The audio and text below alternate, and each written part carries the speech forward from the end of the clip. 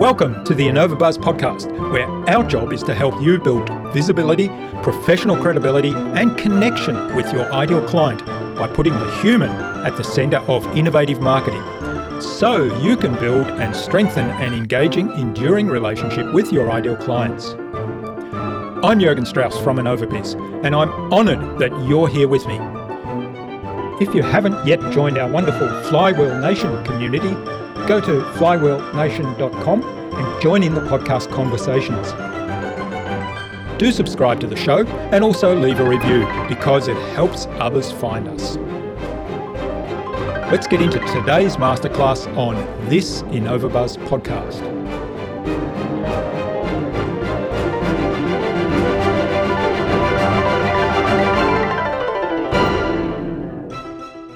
The marketplace is noisy, it's crowded, it's chaotic.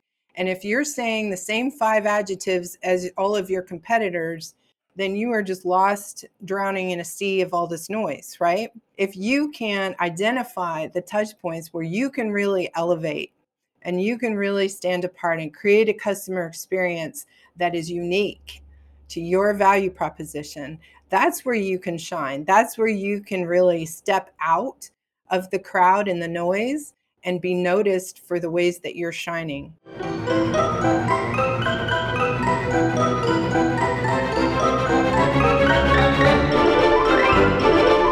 Welcome back. I hope you've had an awesome week so far. I'm really excited to have on the InnovaBuzz podcast as my guest today, Bethany Meadows. She's founder of Vertical Solutions Media, a full-service marketing agency helping small and mid-sized businesses reach their growth objectives. Bethany also provides marketing training, coaching, and support for small and solo businesses through her monthly marketing membership, Time to Thrive membership.com. In our conversation today, Bethany talked to me about hiring for culture and philosophical fit over skills. We talked about the importance of systems and processes, and we talked about mapping the customer journey and all the touch points. Without further ado then, let's fly into the hive and get the buzz from Bethany Meadows.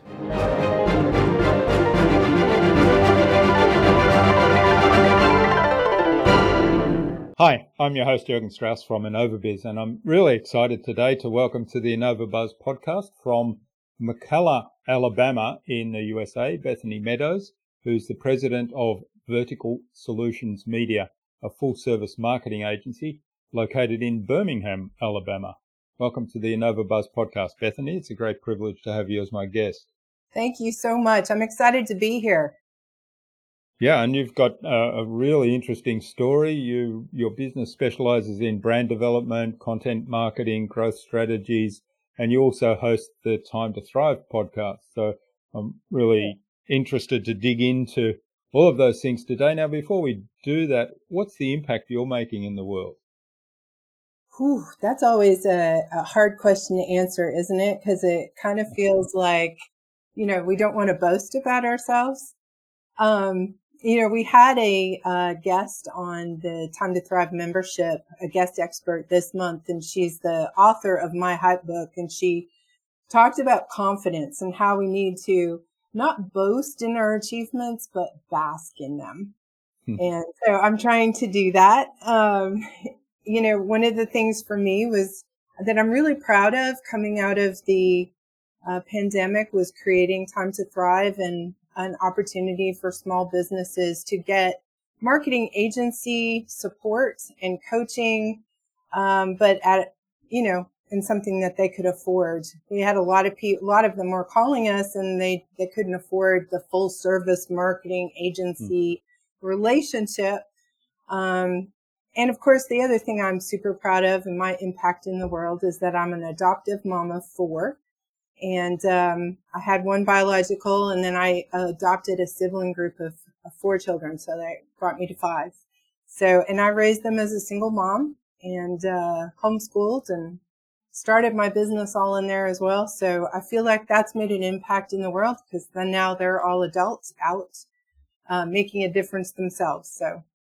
Yeah, that's pretty amazing. And you did all that and started the business and grew a successful business all at the same time. So you must be an expert at time management and really focusing on the important things to do. Insomnia, mostly. I also homeschooled my kids when I started my business. So I was homeschooling 5 and I was single, and I launched the business so that I could be home with them and homeschool them.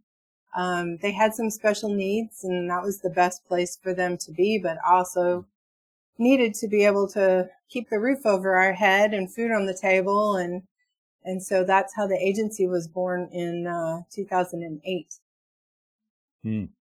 That's fantastic. I am curious, what prompted you after having your own child to adopt more and 4 in one hit? Yeah, that's a good question. So, it seemed like life got away from me. I was like pursuing a lot of the wrong things, right? I was pursuing this career. I was working for a corporate insurance company and on the fast track, and my license plate said VP to B.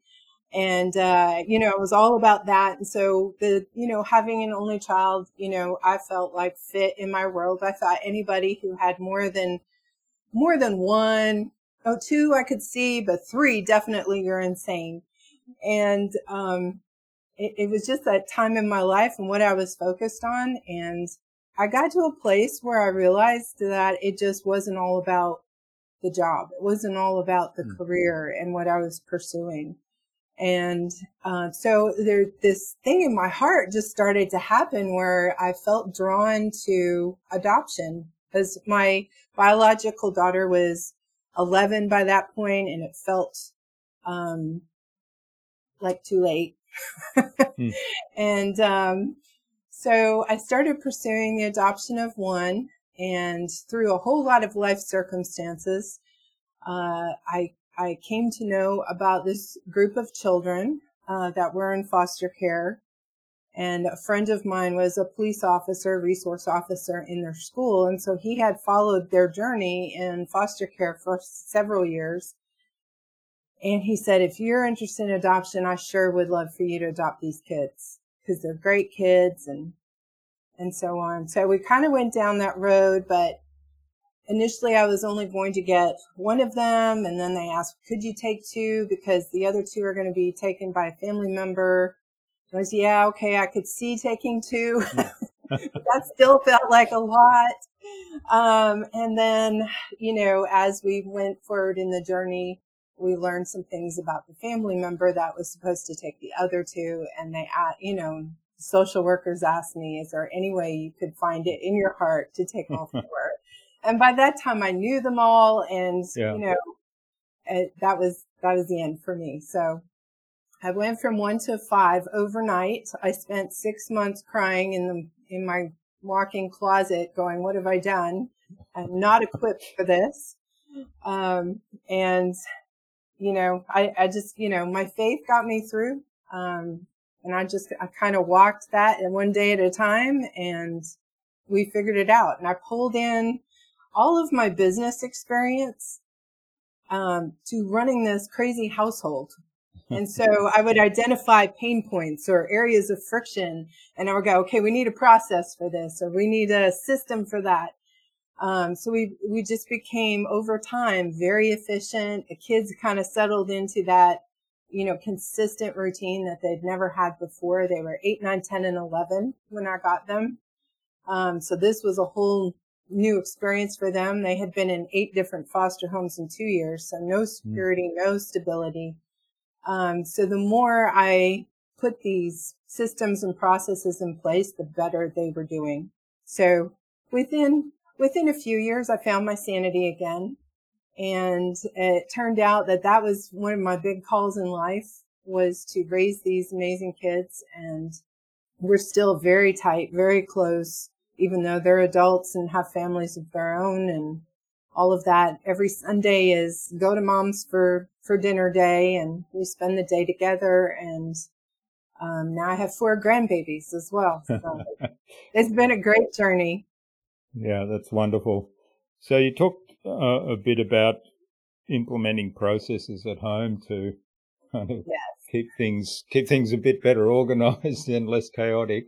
Tell us about how you've grown your business. I mean, this was all happening at the same time. How you've Yes. grown your business and how processes are a big part of that.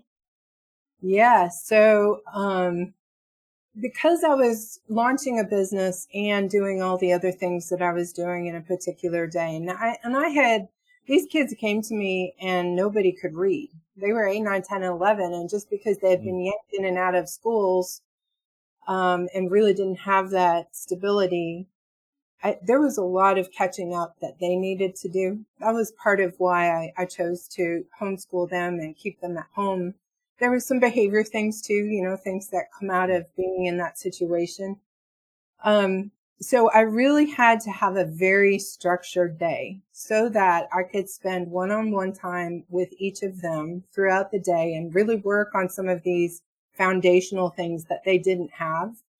But at the same time, have a business that was producing significant enough revenue to feed all 5 mouths, right? These kids could eat. We went through 8 gallons of milk. They say when kids come out of a situation like that, they're considered like they're not thriving, and that affects them physically as well. But then they get into a loving situation and some stability. They grow like weeds. Like all of a sudden they're making up for lost time.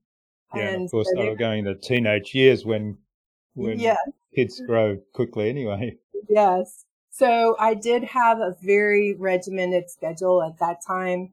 So, we got up at a certain time and there was chores and there was breakfast, and I did this block kind of scheduling.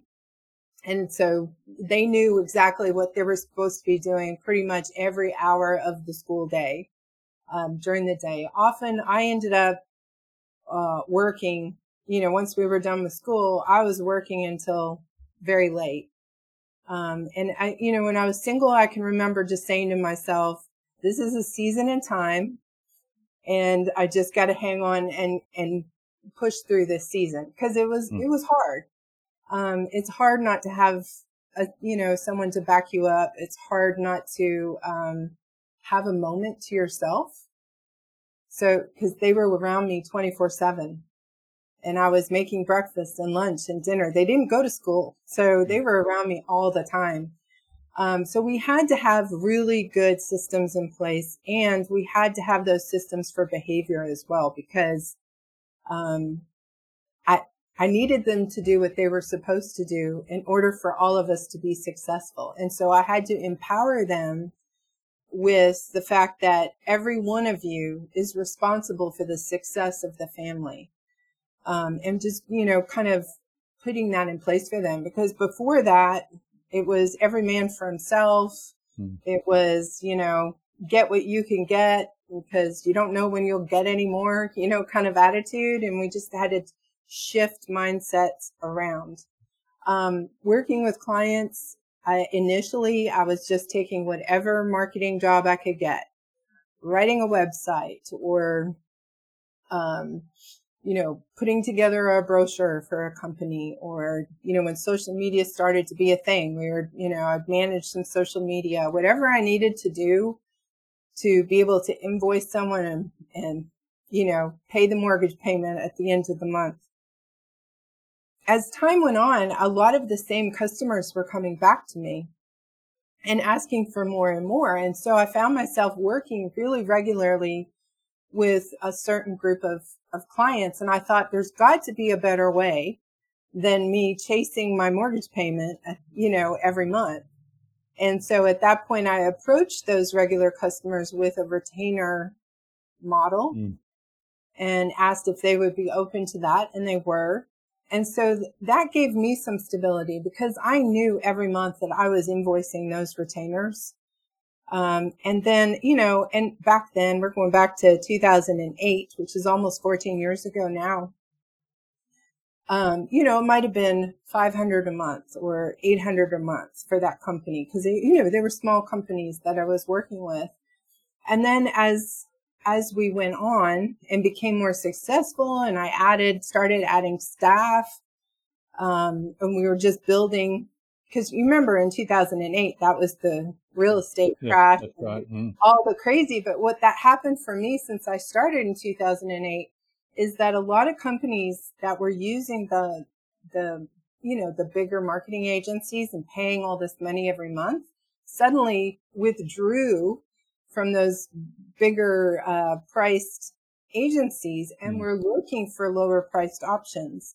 So we actually grew like crazy, and I had to add staff, and we found our way through that and created a reputation, and so over time our clients have become larger and larger. And so I kind of alluded to that before about starting Time to Thrive, and it's kind of like going back to my first love, which is the small business owner. The agency now is at a level that my team for the most part manages and executes 99% of it. So that gives me the time to focus on some of these more passion projects. And I'm very grateful to be in a position to do that now. And how big's the team now? So we're at 4 right now, and we've actually scaled back. As Time to Thrive and some other things have kind of grown. We've scaled back some of the retainer. Selling time is hard. Yeah.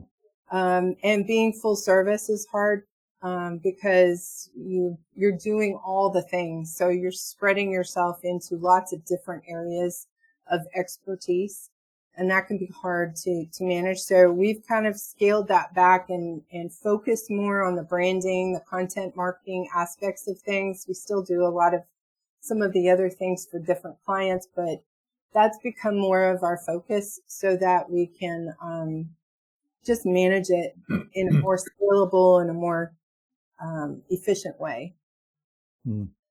That's great. And as you grew, how did you approach the whole process of hiring and making sure that the people you brought onto your team were a really good fit for the culture you were trying to build, and delivering that exceptional outcome for your clients that with whom you already had established that great relationship over the years? Right. I'd like to say I was like just a super genius at human resources along the way, but honestly, at the beginning, I got lucky, and then sometimes I wasn't lucky, and then you learn, right? So you learn from mistakes, you learn from the things that don't go right. So what I've learned over time is that when you're desperate is the worst possible time to try and hire somebody, because you'll take whoever's coming through the door just because you need them so badly. And it's never worth it. What you think is going to be a rescue ends up to be even a worse situation. Yeah, you're doing the rescue rather than rescuing you. Right. And you've invested all this time and effort into training that person, and that was just for nothing, because then they don't work out. I think for me, I think the fit is more about the culture and less about the capability, because I feel like I can, and I almost prefer to teach people, train people to do it the way that I know I want it done. We have a philosophy as a company, and I want to make sure that the people that are going to work for the company share that philosophy and can align themselves with those values. What I always say to my team is we spend client money like it's our money. That means that we just don't, send it out to print with Joe Smith's printing company because Joe Smith took you to lunch. We quote it out, right? We make sure that we're getting the best for our clients. It also means that as an agency, we never took commissions, and neither did we mark up anything. So what our clients were paying us is what they were paying us, and we weren't sneaking in any extra revenue, because I didn't ever want that conflict of interest. I didn't want to ever, be in a situation where they might question whether I'm recommending radio because it's best for them or because I'm getting a kickback from radio and maybe I'm not going to get it from print. So we passed through, and we always have from day one, all of commissions, that media pays to us. We pass that through as savings to our clients. And that just went to about integrity and operating with excellence and never putting ourselves in a position where we ever had to say to ourselves even, is that okay? Are we choosing what's best? So that was just a philosophy. And of course, I want people working for me who are making some of these decisions. They have to be somebody who aligns with that. Yeah. Yeah, I think that's a really important point is bringing people on board that are aligned with your values and your philosophy and a really good cultural fit. And one of the things you mentioned earlier is about having systems and processes in place. And I imagine that you had them all well documented, and that gives you the material to train somebody who doesn't necessarily know how to do whatever it is that you're asking them to do. You say, well, here's the systems and processes. Here's some additional material to help you learn how to do it. I'll work with you for a little while until you're comfortable doing it yourself. And there you go. And that process, I find, works really well with most people that have basic level of intelligence. But changing somebody's mindset, philosophy, or values to try and make them fit into your organization's culture and values, that's really hard, really difficult. Yeah. And when you hire the right people, like for me, the right people are also can-do people. They're take initiative people. I empower them with a dollar amount to keep a customer happy if something goes sideways, because there's always something to go sideways, right? There's a deadline, there's a whatever. And if we have to pay twice as much to get it delivered to them and we eat, the additional, and that customer's happy because of it, you do it. And so I'm empowering them to do that. I give them a dollar amount, say, you can make this without even calling me up to this amount. I think it's important that your team feels like they do have the power and the authority to do the job that you've hired them to do. I think as small business owners, we can be super controlling. Learning to delegate, that was really hard for me, because I was so focused on excellence and quality, and I was always fearful that nobody was going to do it as well as I could do it. And the truth is, that might be true, but I can't do everything. Yeah. So I train them as best I can, and then I let them fly. And, you inspect what you expect, as part of that process, just ensuring that, quality control. And we have a policy within the agency that nothing goes to a client until two people have seen it internally. That may not be me, and that's okay. If two eyes got on it and they feel empowered to sign off on it, they're standing behind that. And if you've hired the right people, that needs to be okay. We've got to, as a business owner, we've got to get rid of that controlling thing that we all have. Yeah, that's right. And you're living proof that, it's virtually impossible. If you're doing lots of different things as the business owner, then you become the bottleneck, and it's virtually impossible to control everything. But at the same time, to have what you described, is that level of excellence that you're expecting, that your clients are expecting, that you want to be presenting to your clients consistently without kind of falling over at any point, then, having that culture in place, I think is a really good way to do that. And some people, you mentioned the idea of, and I suffer from this quite a lot as well. Nobody can do this as well as I can. And yet, if you document it clearly, these are the steps I take. This is the outcome I expect. This is the level of quality I expect. And then take time to train people to do it, to that. and then empower them, as you said. Often I've found that people will come back and say, hey, there's a better way to do this, or what if we change this thing and actually the outcome might be a little bit better still. So that having some other eyes on that and giving them, saying, well, this is the expectation, here's how I do it. Usually that's the way I present it. I say, here's the outcome I want. This is what needs to happen, what it needs to be. And I make really clear as, there's the quality level that's expected. And here's how I do it. Yeah. And I always say it in that way. Here's how I do it. Now, and I usually do a video, and I tell people then, why don't you write this up and document it, and then let's work through it together. And after that, you figure out what's the best way for you to do it. Right. Creating an environment where it's okay to make a mistake. It's mistakes are part of learning.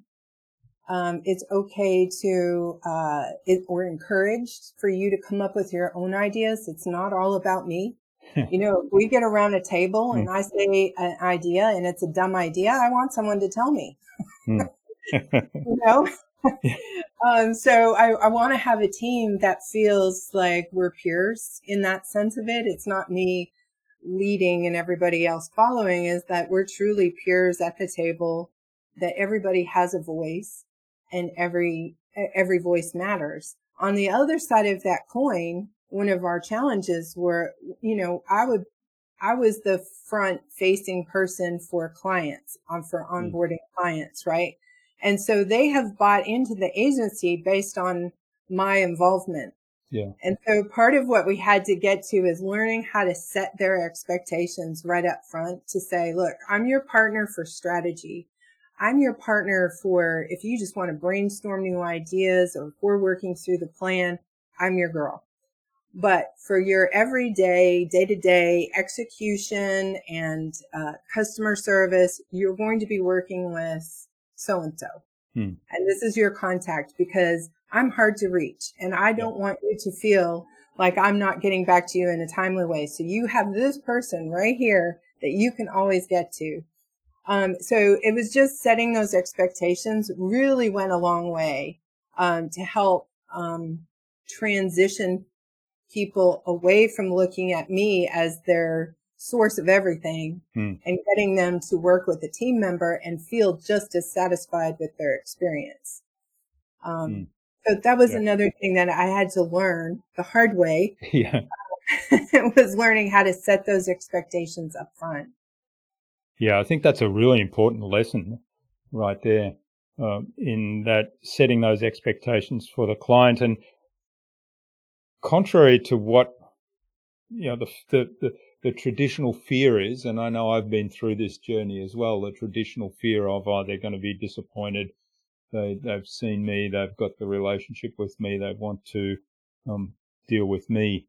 What I find, and you have to set this expectation clearly, and you've done it really well there in this light of, I'm not always going to be available.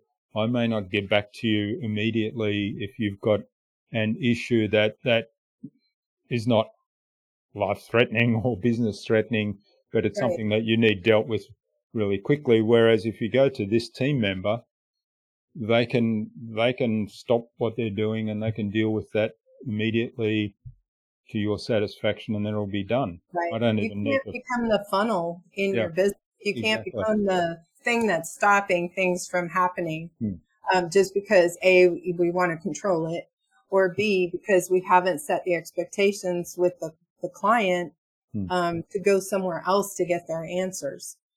So those two things alone made a huge difference as we were growing and coming up as a company. That's fantastic. And that kind of is a natural transition now to ask about your Time to Thrive program, because you mentioned earlier that a lot of people want some assistance with their branding, with their content production, and with social media, what the other services that you provide, but they don't have the budget to pay for you to do it for them. Right. Tell us, So, tell us how Time to Thrive came about and how that fits into this big picture of so when expectations and you think about it, right, we start a business because we're a really good widget maker or whatever, right? We'll just call them widget makers, right? And we are the expert widget maker. We dream about widget making. It's our passion to tell everybody about widget making, right? But there are certain skills that as a business owner, we don't realize till we start a business doing widget making. These other skills we have no clue about. For me, it's accounting. It's the opposite side of my brain. Like doing any kind of bookkeeping or whatever. It hurts. It literally gives me a headache. But I had to learn how to do it. I mean, just if you're going to be an entrepreneur, if you're going to be a business owner, you've got to do some things you're not going to like doing. Until maybe you get so large that you can hire someone to take that from you. On the marketing side, that is true for a lot of business owners. They have no idea where to start. They thought, well, if I just make it, they will come. Or if I just put it out there, people will flock to it. And that's not how it works. And they're sitting there with this business they've started and they're like, what do I do now? Well, then they start listening to salespeople. Salespeople come knocking. As soon as you start a business, they see, they look in business licenses. Ooh, a new business. And next thing you know, they're calling you. Oh, let me sit down and show you how you can grow your business, right? So they come in and they start selling them this and selling them that. Radio, print, whatever, digital. Well, websites, all the things. Well, the thing is, how do you know that is what you need? Yeah. Right? And is there a strategy behind all this money you're spending? Like, do you even know who your target audience is? Do you know what a buyer persona is? Do you know how to create a narrative that's going to attract the people most likely to purchase from you? Most people don't know that. So what they do is they just throw money. It's like the shotgun approach, right? You just throw money into the universe and you hope that some of it will stick to somebody who will come and buy from you. And then you look at your return on investment and you're like, there's got to be a better way to do this. And the better way to do that is to learn how to understand who your customers are, understand marketing skills and techniques that can allow you to make some of these decisions that are best for you rather than what are being sold to you. So as we were going through the pandemic, business owners would call the agency and they would be like, we need help. We're no longer relevant. We have to pivot. We're in a panic. They just forced us to close, all of the things. And I would, let them know what our minimum retainer was. And they were like, wow, we can afford that. And so I was turning them away and I was like, I've got to do something where I can make it work, like some sort of business model that works, but also allows me to help the small business owner get to where they need to go and have access to information, coaching, and support that is going. So if they have a question, they can ask me. They have access to me through a group forum. So they're able to ask all of their questions. And I do open door coaching so they can get on there and ask all their questions as well. But because we do it as a group, I can make it work as an agency, but then they're only paying $99 a month for all this training and all this support. So it helps them get to where they want to go as well. So we have a live event every single week. Could be a guest expert.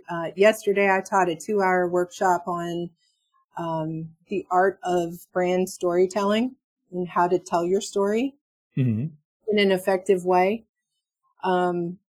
We have a marketing library that has dozens of marketing training videos on different topics that you can go in and watch anytime.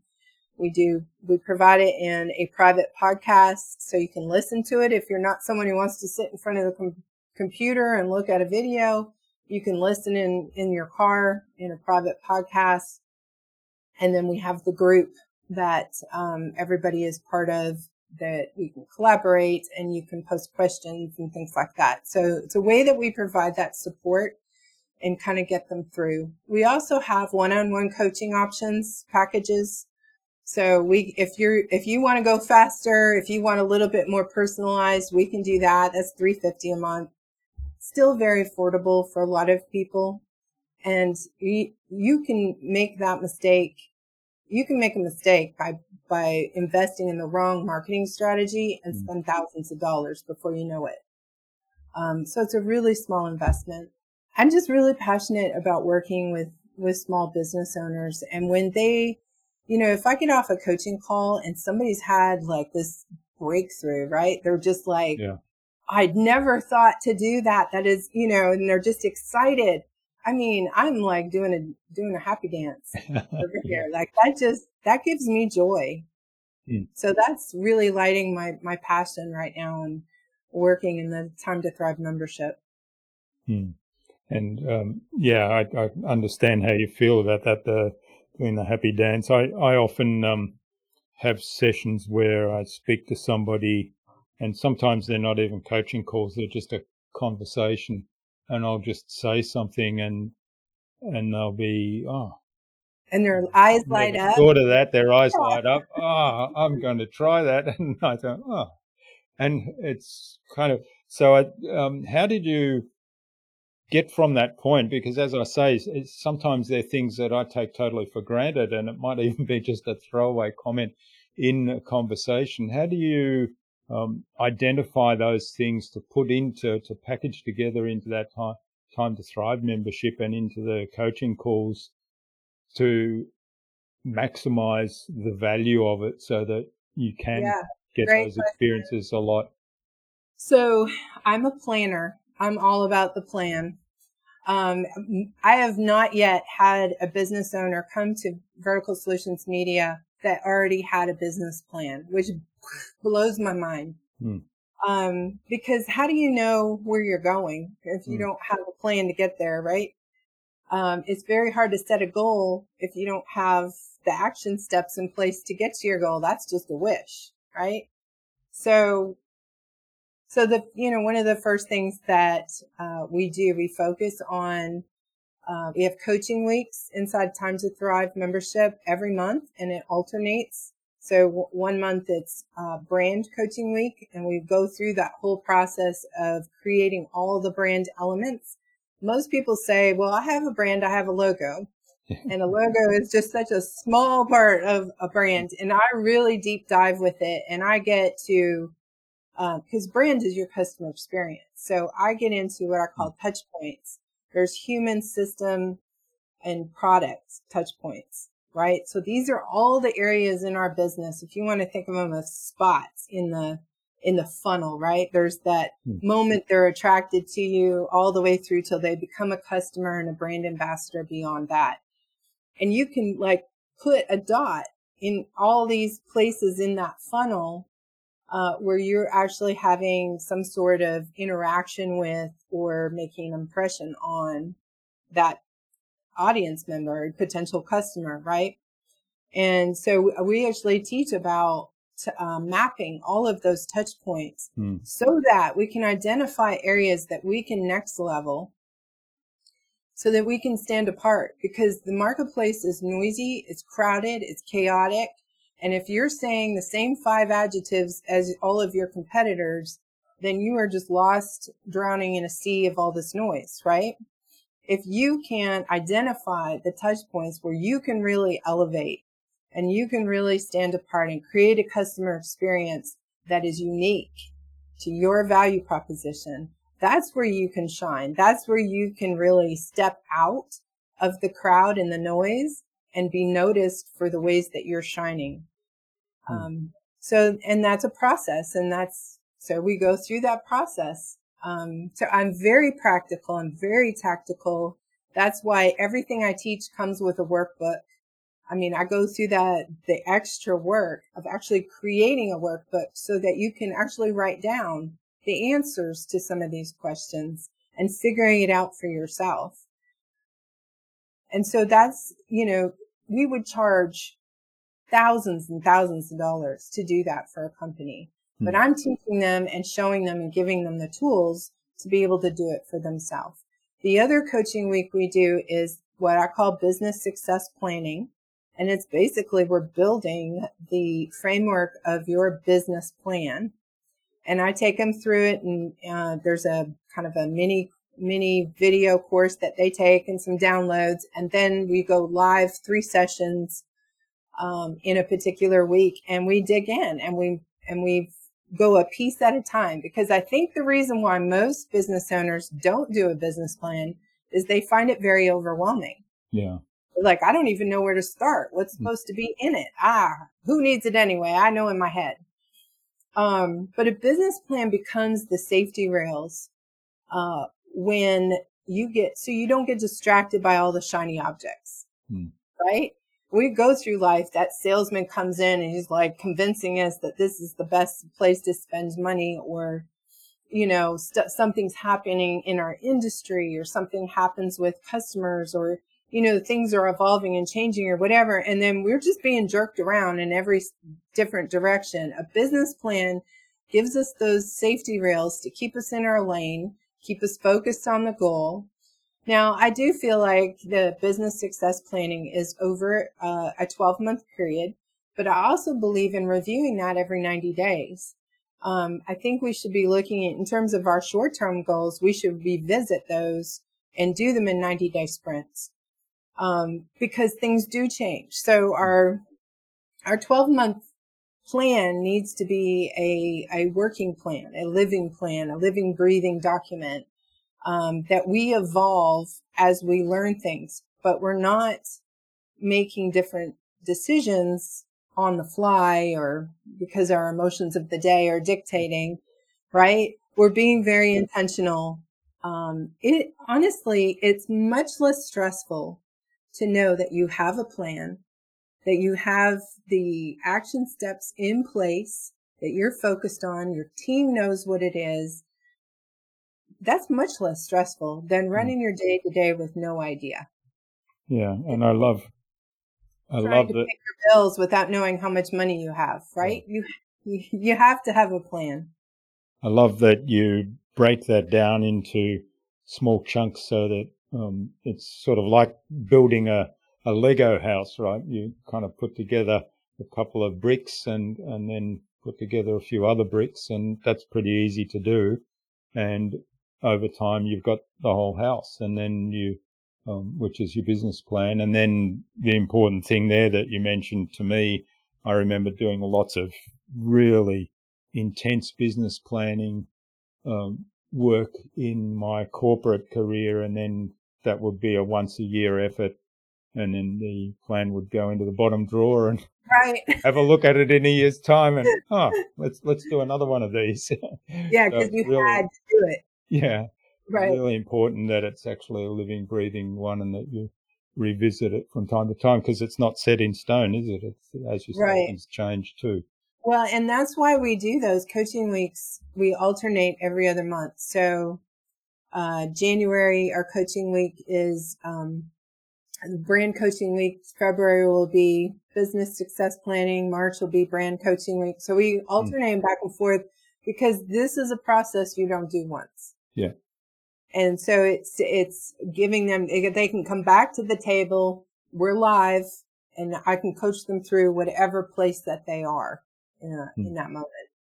Love it. And I also love your approach to the customer journeys and the different touch points, mapping out that actual journey and mapping out the touch points, because I think that's where there's so much gold in doing something like that and identifying little touch points that might just be a phone call, or it might just be sending a video, where you can stand out by doing something very simple. I talked before about taking some stuff for granted, and sometimes these are the things that we take for granted. Yet if we map out that journey and really understand, hey, there's a touch point that's going to excite people, and it's so easy to do, so it's going to make a huge difference. Right, and you hit it with that word, surprise, delight, excite.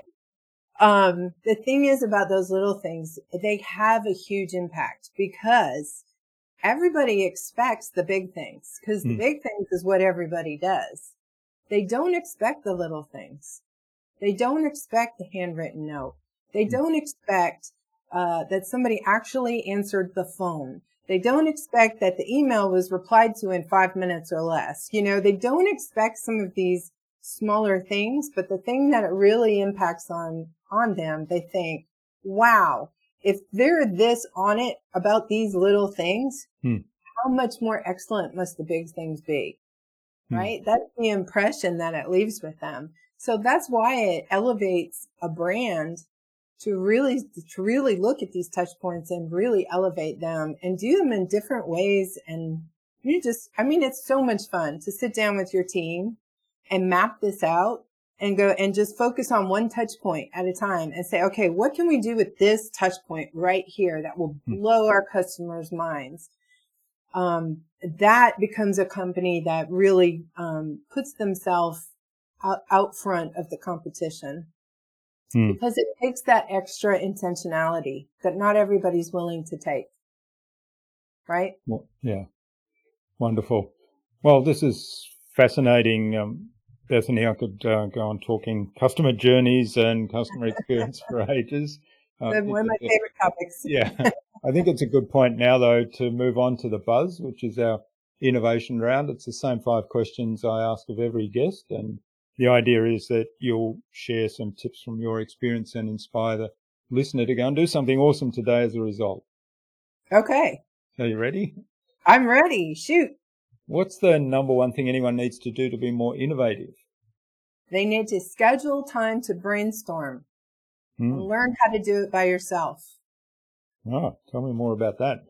Okay. So I find it really difficult to brainstorm by myself. Yes, most people do. So I teach a method called the Post-it method.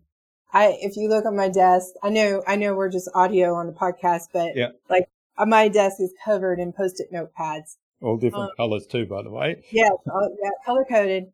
And I teach that method inside Time to Thrive. There's a video in the library about that, but it's a way to, most of the time we're stuck with our, surface ideas, right?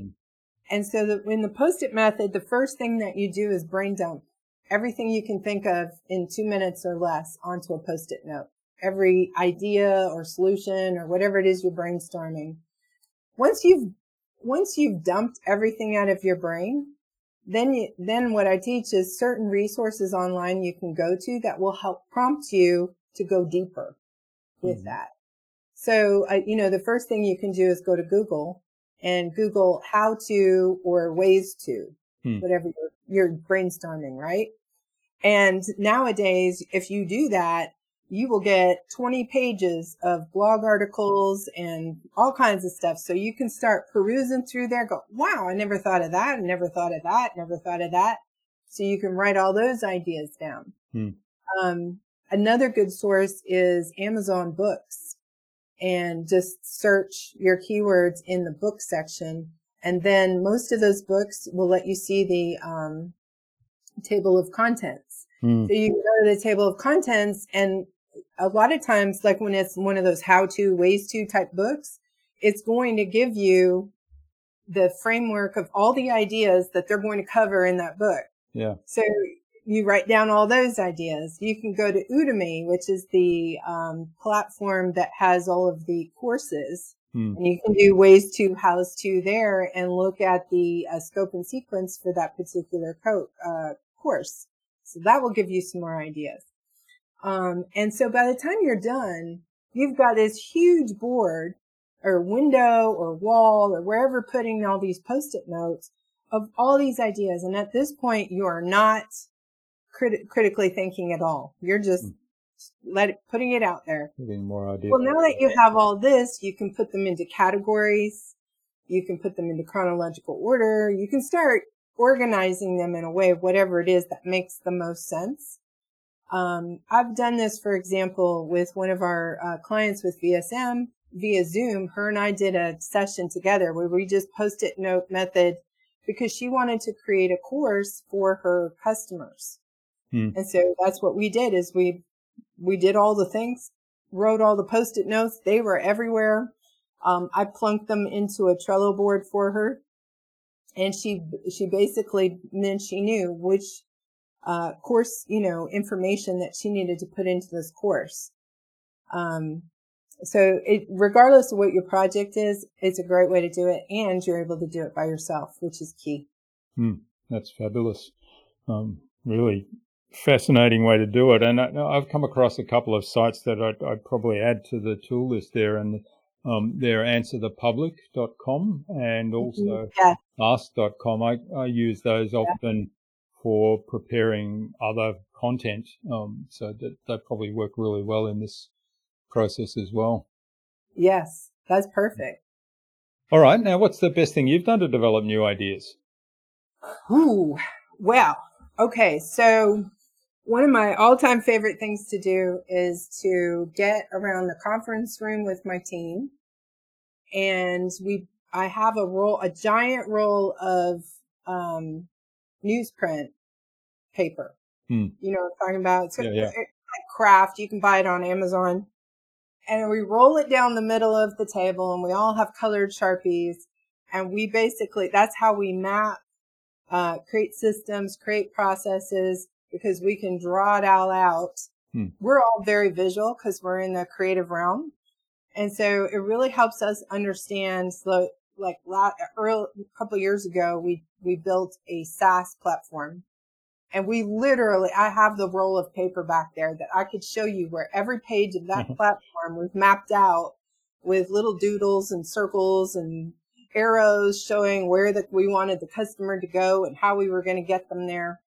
I think, if you're going through a process to come up with a new idea or a new product, it's always good to make sure that it's going to be successful before you invest too much in it. Make sure you understand what you're getting yourself into. And part of that is just mapping it out. If you have a new product, you can map it out in terms of, well, who's my customer going to be?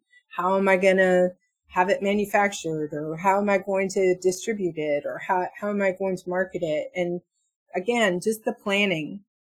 Sometimes we're our own worst enemy as a business owner because we believe our own hype, right? And we're not always realistic about the situation because we don't want to be. We want it to be successful. Therefore, we're going to will it into existence. But that doesn't work. And so it's important that we allow ourselves the process of being real and really not being so in love with an idea. It's like with houses, right? If you're shopping for a new house, they always tell you, don't get emotional, don't fall in love until it's yours, right? Yeah. And it's the same thing with a new product idea or a new business idea. Don't be so in love with it that you go down the yellow brick road and crash into a wall. Because it's a waste of time and energy, but it's also hurtful to you because a lot of people then don't want to come up with a new idea again. Yeah. Right. It's like, I came up with an idea and it was a disaster, so I don't want to do that again. It's a confidence thing, isn't it? Yeah.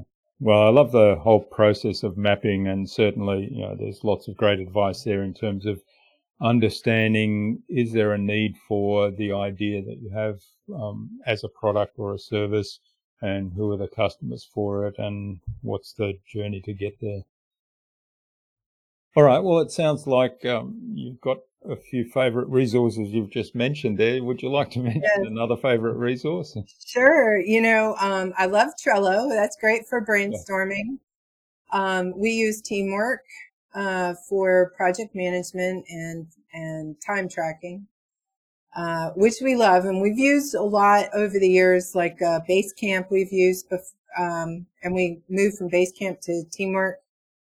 Partly because Basecamp didn't have all the functionality that we needed as an agency. Basecamp's super user-friendly, though, so if you don't need time tracking and some of those things, it's great. We use Dropbox a lot because we work with a lot of files. Yeah. There's so many great platforms out there now. I mean, everything's gone to SaaS platform, software as a service. Back in the day, I know you remember, we used to like go to the store and buy the CD and then upload the CD. And, now you would just Floppy download disk. it. I used to have floppy disk when I started. There with you. So, I think the big thing is look at reviews, look at what other people are saying about the tool that you've discovered online. Make sure it's tried and true. Make sure it's going to do all the things you want it to do. I probably did, like our social media management is a Loomly, but I was with Hootsuite for 12, 13 years. And we only moved because, we were grandfathered in and they suddenly decided that they weren't going to give us that rate anymore. All right. That's a bit mean. Yeah. So I had to go shop a little bit because it got rude because we do so much on social. And Loomly was super user friendly and highly recommend it if you need a social media platform to, manage your accounts.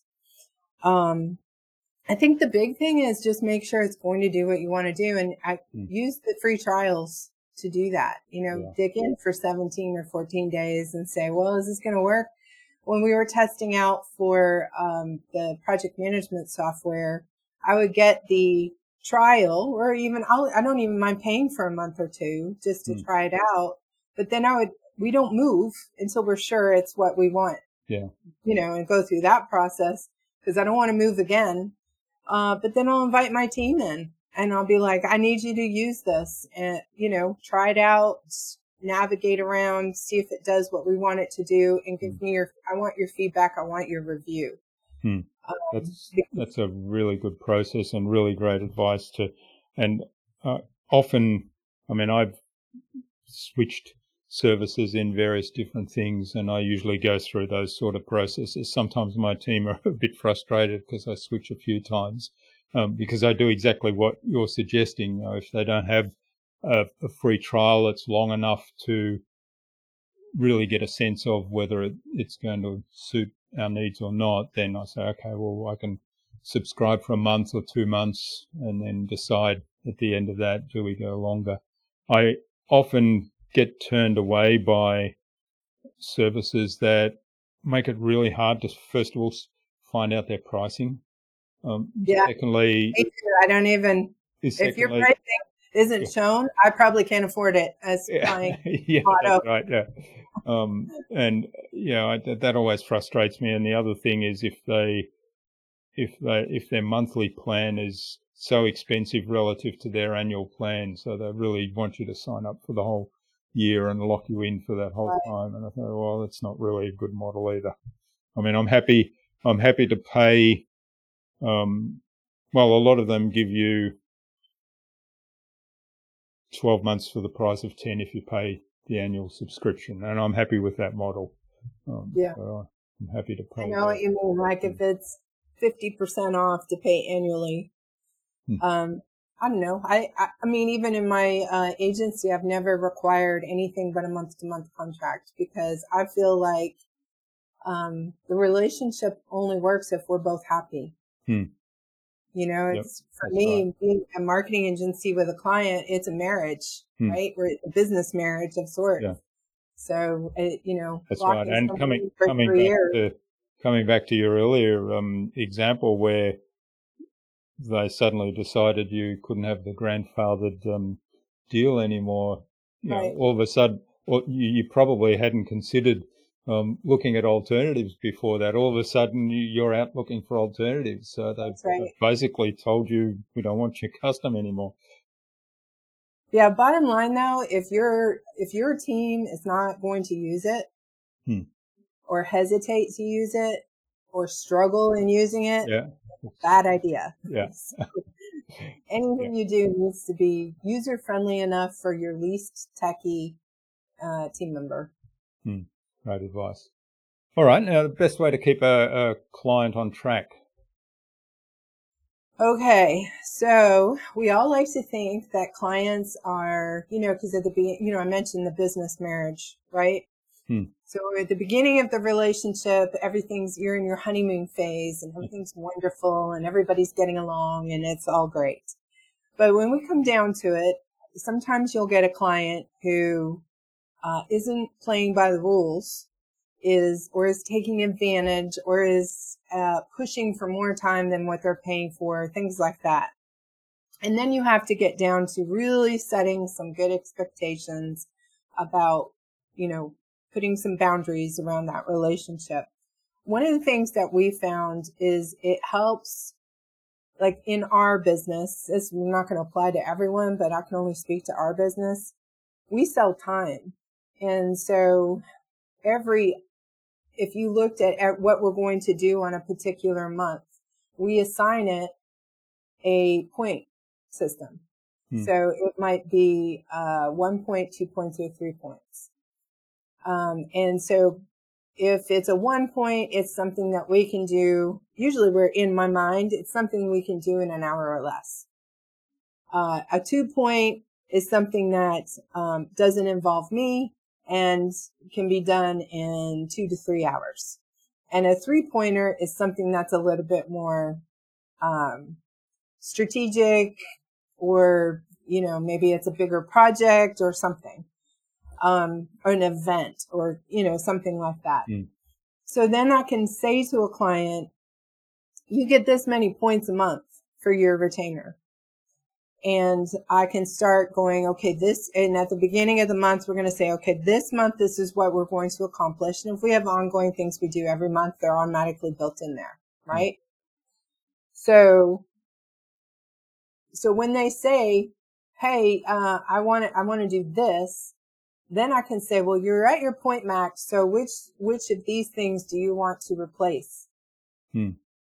Or we can increase your retainer so you have more points. So that's just a really nice way of saying, please don't take advantage of me. Yeah, I love that. That's really neat. I haven't come across somebody doing that before. We need to know our worth, right? I've been guilty of this. Like bleeding heart is probably the best way to say it, right? So somebody's like, oh, I'm really struggling, but I need this. And I'm like, oh, okay, I'll help you out. But what you find is, if as a business owner, you really got to be careful about how you do that, because you also, yes, you want to do some things, and you want to, we do a lot of pro bono work, but I'm choosing that. I'm very intentional about that, right? We want to put boundaries on not being taken advantage of, or not being pushed beyond what's profitable, because we're not here to work for free, and we have a team that we're responsible to ensure that we can continue. So I try and think about it in the terms of, yes, sometimes my heart gets pulled to help people, but at the same time, I have a responsibility to my company and to my team, and frankly, to myself. Right? We're not working for free. We can't afford to work for free. If we were independently wealthy and we could just afford to give away all our time, then that would be a different story. But we're not. We got to keep the lights on it. Yeah, that's the business, right? Yeah. And also, if you kind of are always acquiescing to those bleeding hearts, because you want to be a good person, it probably sets expectations, and we did talk a little bit about ideal customer, but it means that the same type of people are going to be attracted to you. And it goes down a path. It never gets better. Yeah. And what you only have to find out a few times, that the people that told you that they couldn't afford it and you helped them out, you only have to find out a few times that they went and spent a whole bunch of money with doing a big campaign somewhere, or spent it with they let it go, 3 months later, that they just spent all this money on radio or something, didn't tell you. You only have to have that happen a few times before you go, I need to be careful about how much I give away. Okay. And finally, what's the number one thing anyone can do to differentiate themselves? So we've kind of alluded a little bit to it, in terms of touch points and things like that.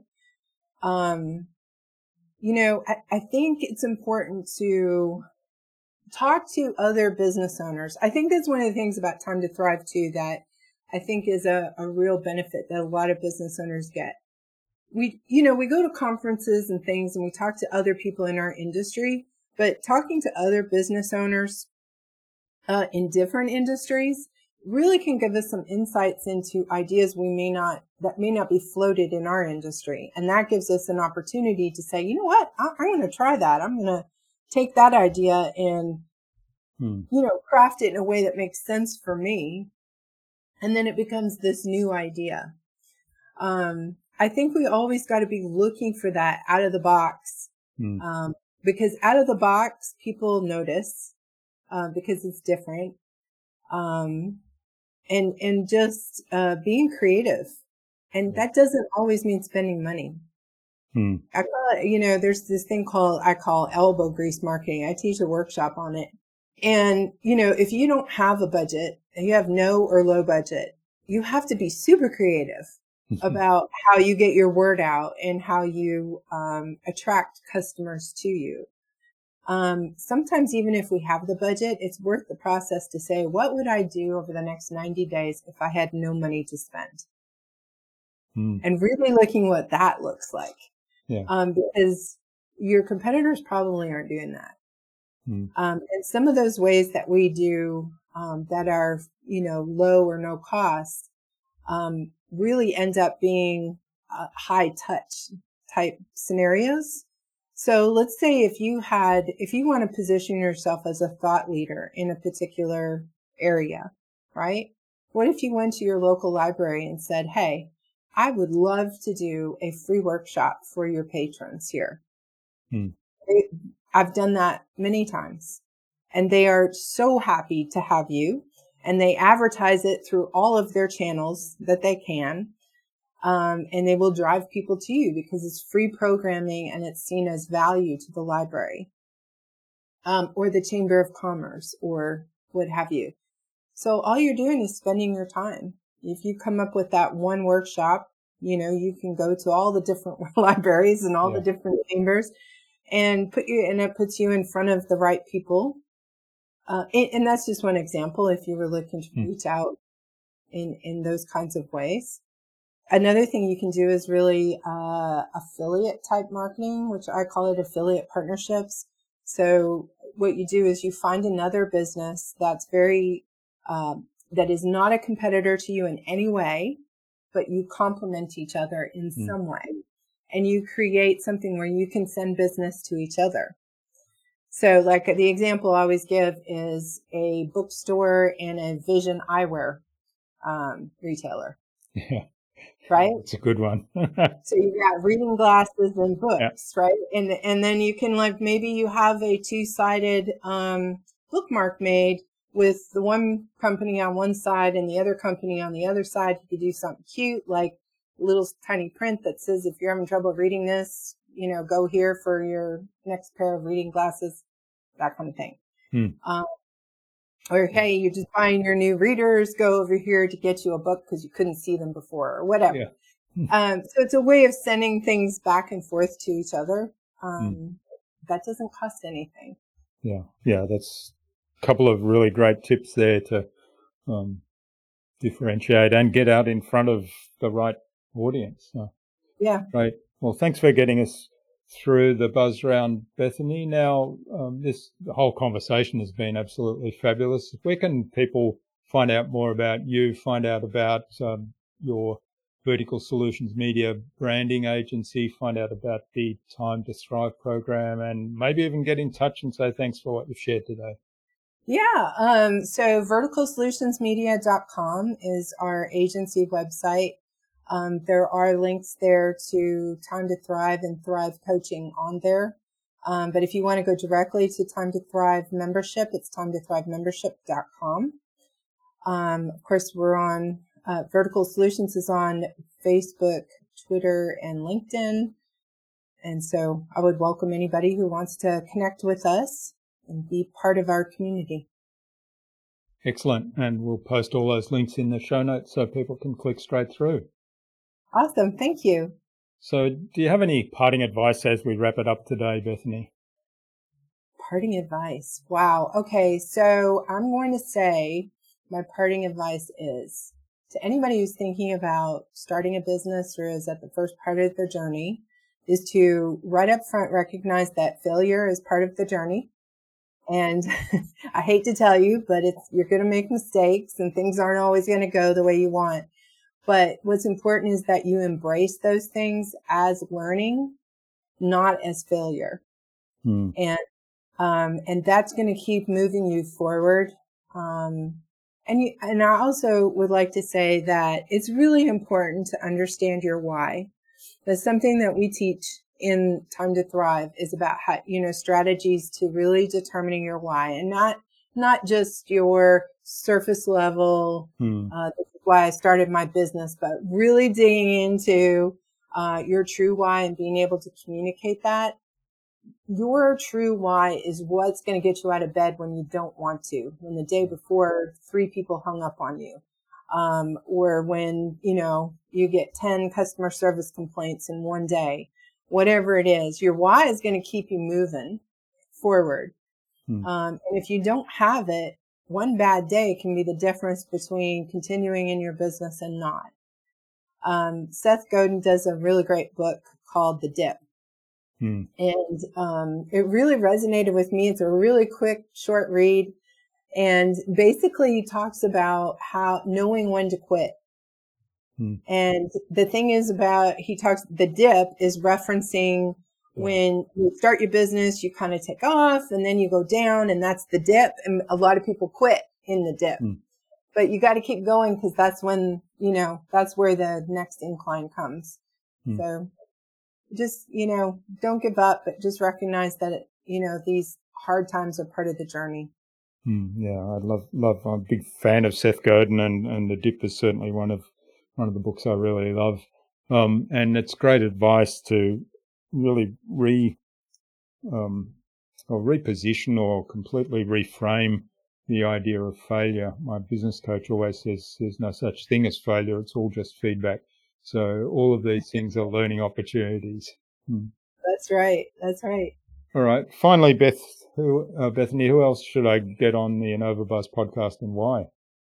Ooh, that's a good question. So is this how you get other guests? How you find out? One of my ways, yeah. I have an amazing friend that I'd be happy to introduce you to. Her name's Kim McBrayer. She owns an organizing company that does like custom closets, but she has a big retail location as well. She has a really great business story. It's very inspirational. And she's a good friend. So I'd be happy to introduce you to her. She would be awesome. Wonderful. Well, we'll get that introduction to Kim from you and reach out to her to bring her on the show as well. All right. Well, thanks so much for sharing your time and your insights with us so generously today, Bethany. It's been fabulous. We've covered lots of different things.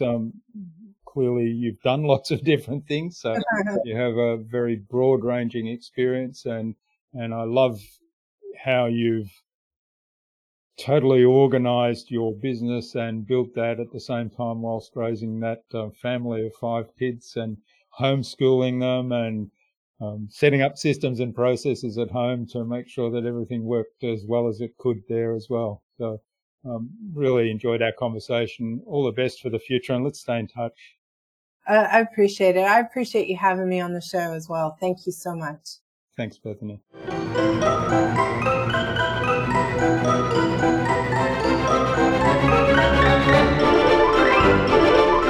I hope you enjoyed that informative and engaging conversation with Bethany and took something away from her episode.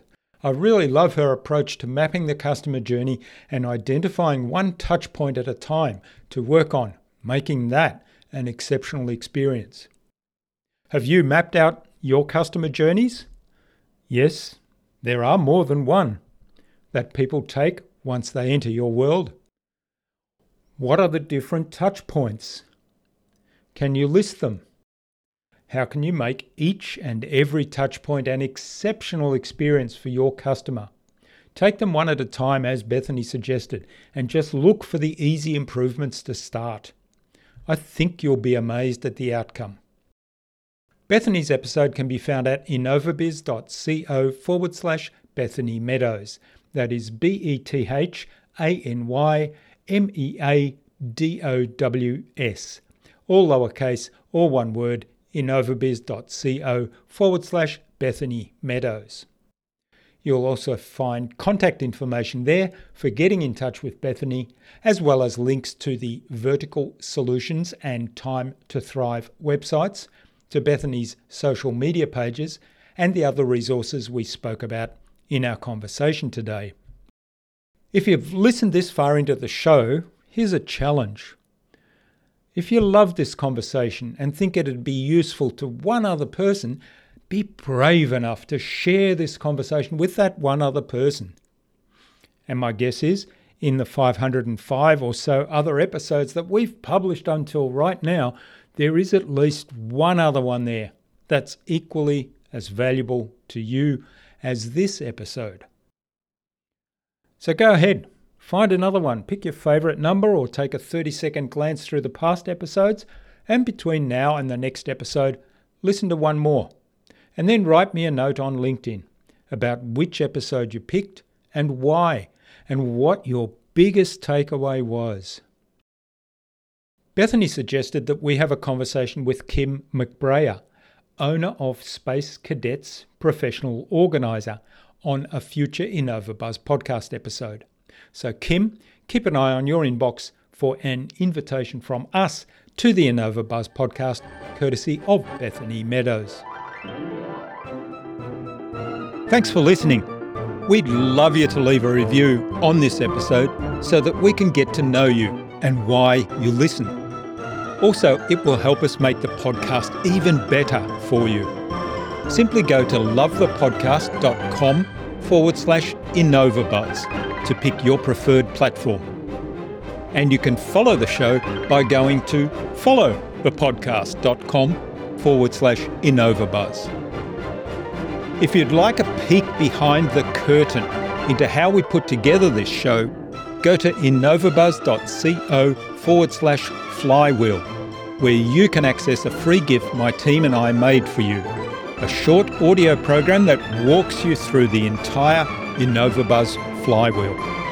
We want to give you everything you need to transform your marketing and your podcast into a human-centered, relationship-focused growth engine.